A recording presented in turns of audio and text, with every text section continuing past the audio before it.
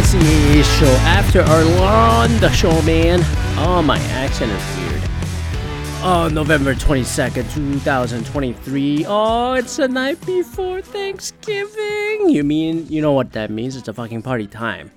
Oh my goodness. How are you doing? How have you been? Still kind of jet lagged. I just got back. The time I record this, it's been less than 24 hours since I returned from Stockholm, Sweden, which I'm going to talk about a little bit. But oh my god, the return trip has been a pain in the ass to get back here. But it's not as bad as it could have been. So I flew from Detroit to Amsterdam and Amsterdam to Stockholm. That was fine. It's just that my main concern was like Amsterdam, not being familiar with the airport at all. Europe in general, not familiar whatsoever. I was worried, so I was like pre-gaming, like studying a lot on how to transfer between the gates. And then you see Delta or United or something, they give you 90 minutes, 50 minutes, and I'm like, dude. My advice: give at least yourself 2 hours and 20 minutes between transfers.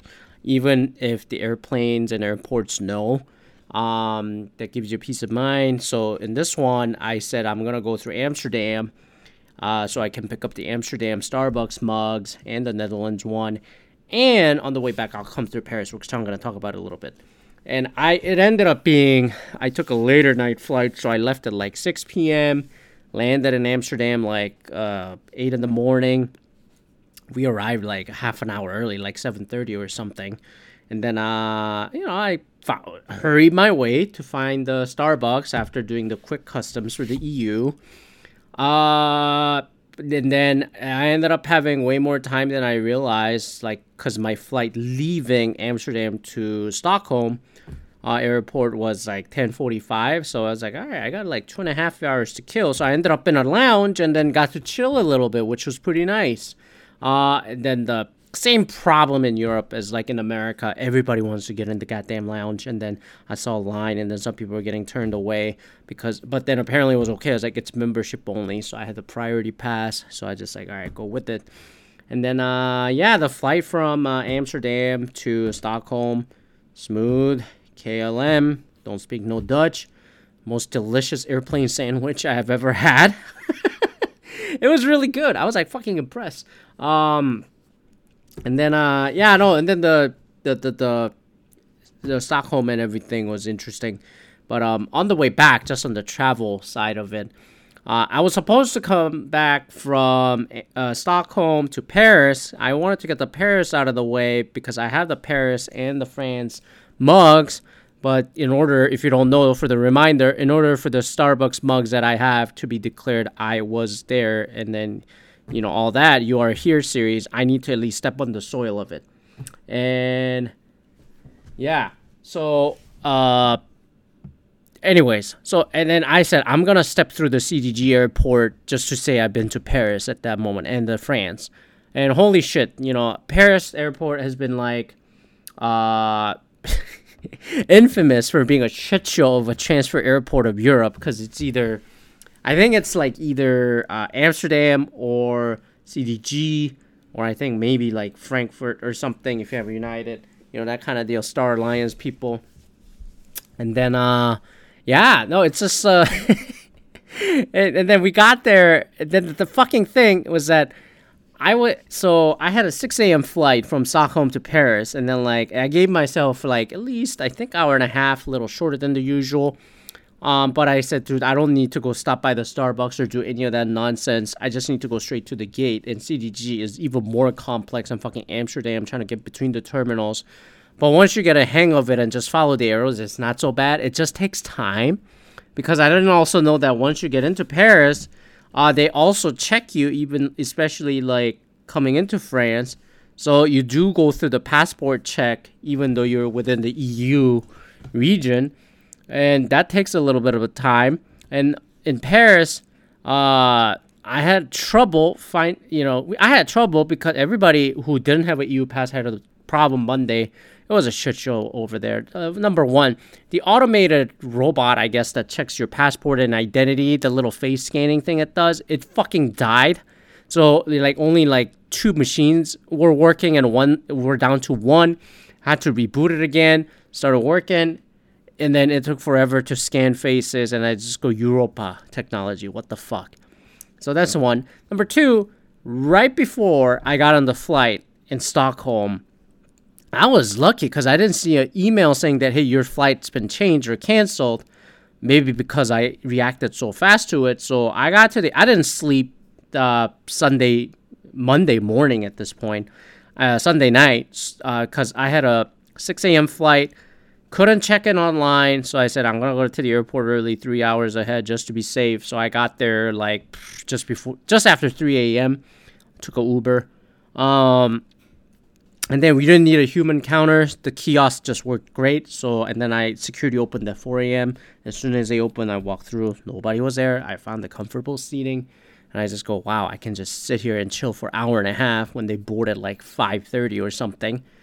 And then I was scrolling through my phone, fucking 4:10 in the morning. And I was on the Delta app just to see what gate I'm supposed to go to, because I couldn't check in even on there. It says, your flight's been canceled from Paris to Detroit. I was like, is this a fucking joke? And then I go to FlightAware and all these other things, and it turned out that it was.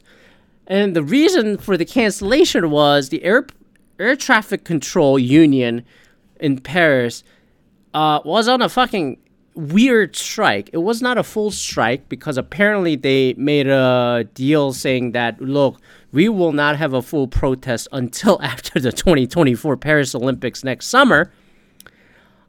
But they still want to do a partial strike. So apparently, by the time you hear this, a week prior, they said they're going to strike Monday mostly. So the fucking traffic control was a mess where like, they don't know where to route and taxi fucking planes that fucking Monday morning. And then we were the first flight out and probably coming in that day. And then they said, yeah, your flight's canceled. And then because of that, there's a lot of delays and logistics nightmare that's been happening.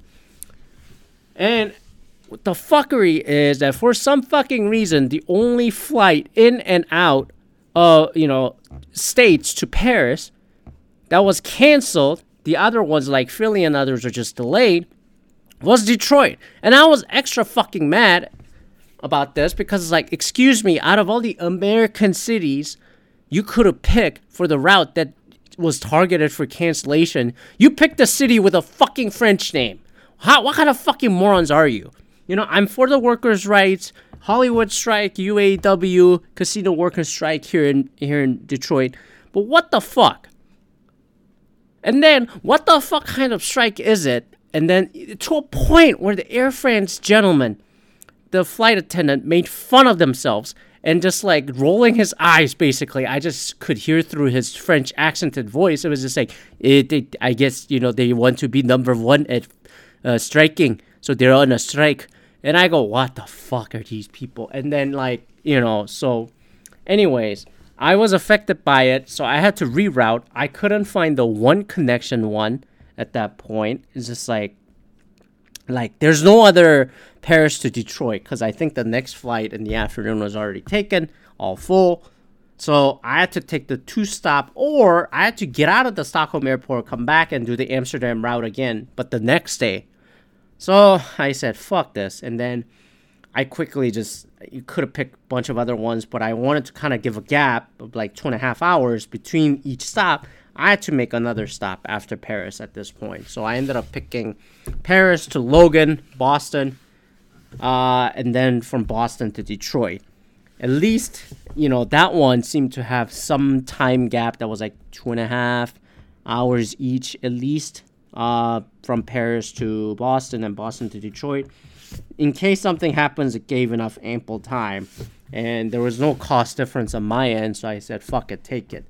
And another problem that I ran into was I couldn't check in either again. And then I tried to sort it out with the Air France counter, which I knew it was a long shot because when I got to Paris, that became a Delta flight.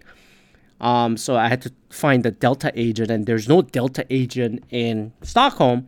So what they basically said was, all right, we'll print the boarding pass, but like you'll have to get a seat assigned at the gate here. So, but then the gates also kept changing with the fuckery that was going on at that airport in Paris. So yeah, that was it. That was it. Oh wait, I gotta come back. Magic of the pause. Magic of the edit. I'm back. So yeah, Boston. I made it home. Relatively speaking, I just go 6 hour delay on what could have been a disastrous 1 day delay on a flight back. It wasn't so horrible. I think I'm very fortunate because I happened to be on the app so early, so I was able to change it on the fly.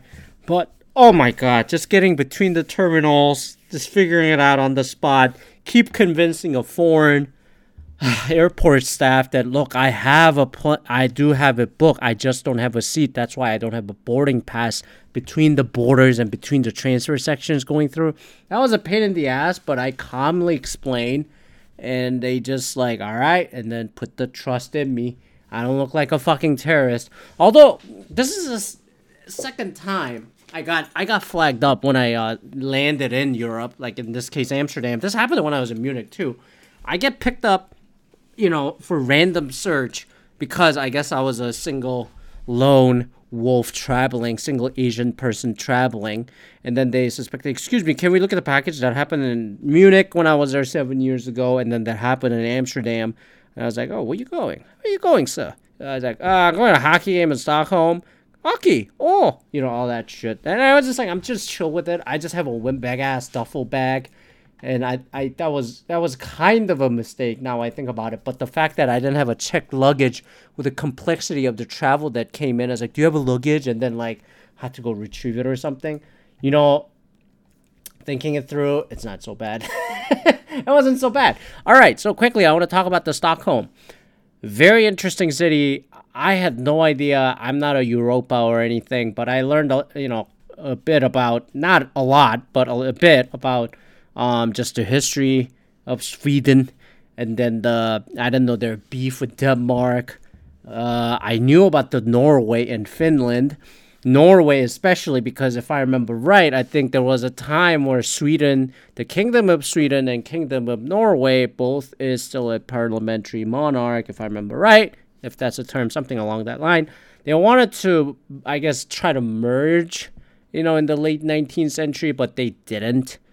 And then my understanding was the Swedish people got fucked, they got fucked over hugely in the natural resources because, 20th century comes around and Norway became a fucking oil nation.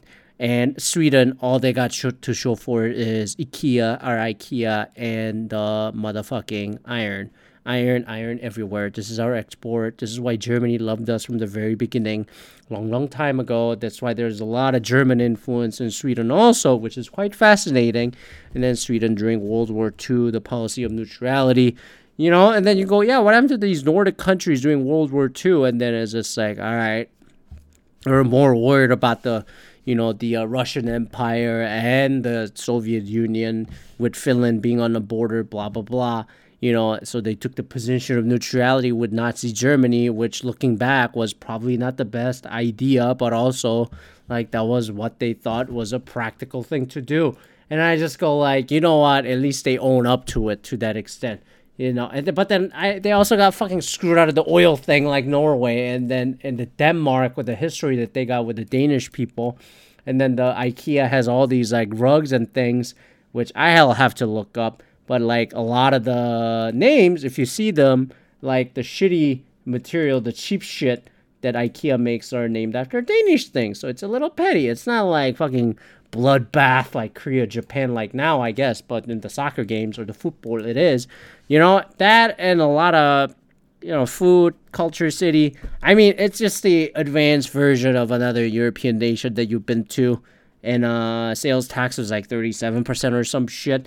The income tax didn't seem so horrible. Like, I think the richest, get taxed at like 61%. And then I found it fascinating that Stockholm, the city controls the heat. It's a large, like, centralized heating, and they don't have air conditioning. It's Europe, come on. But I just go like, and then even the tour guide is like, "Do you think that's a government overreach?" And I'm like, "Yeah, I like free markets, free capitalism." And then they do have that, but it's like it's still way the country and the city has been put together. It's a huge amount of like collectivist, socialist, democrat.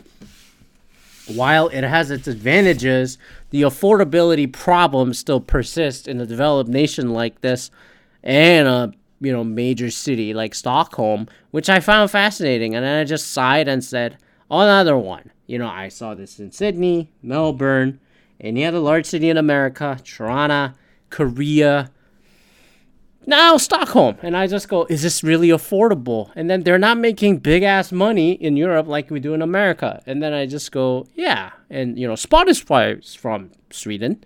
And then I just go, yes, many things are from Sweden. But I also kind of go like, it's a different culture, different mindset, which is good. And also, if you look at it, bad in certain ways, right?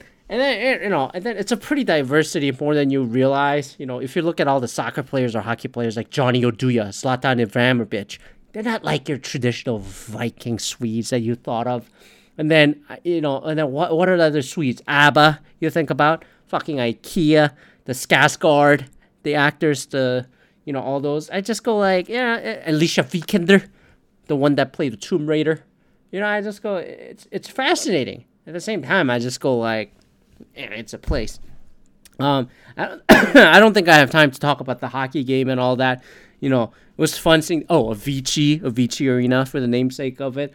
Arena was like tiny and cozy, but it's still a 13,000 seat arena. So I guess it's kind of like the Winnipeg arena size. But the Globe, and a lot of Swedish people that are Leafs fans and Wings fans, the long history with the hockey there. It was great. I didn't get to see like the art museum or like the historic museum other than the Vasa and whatnot. I definitely want to check it out next time. I definitely want to go back, and then I definitely want to check out remote parts of Sweden.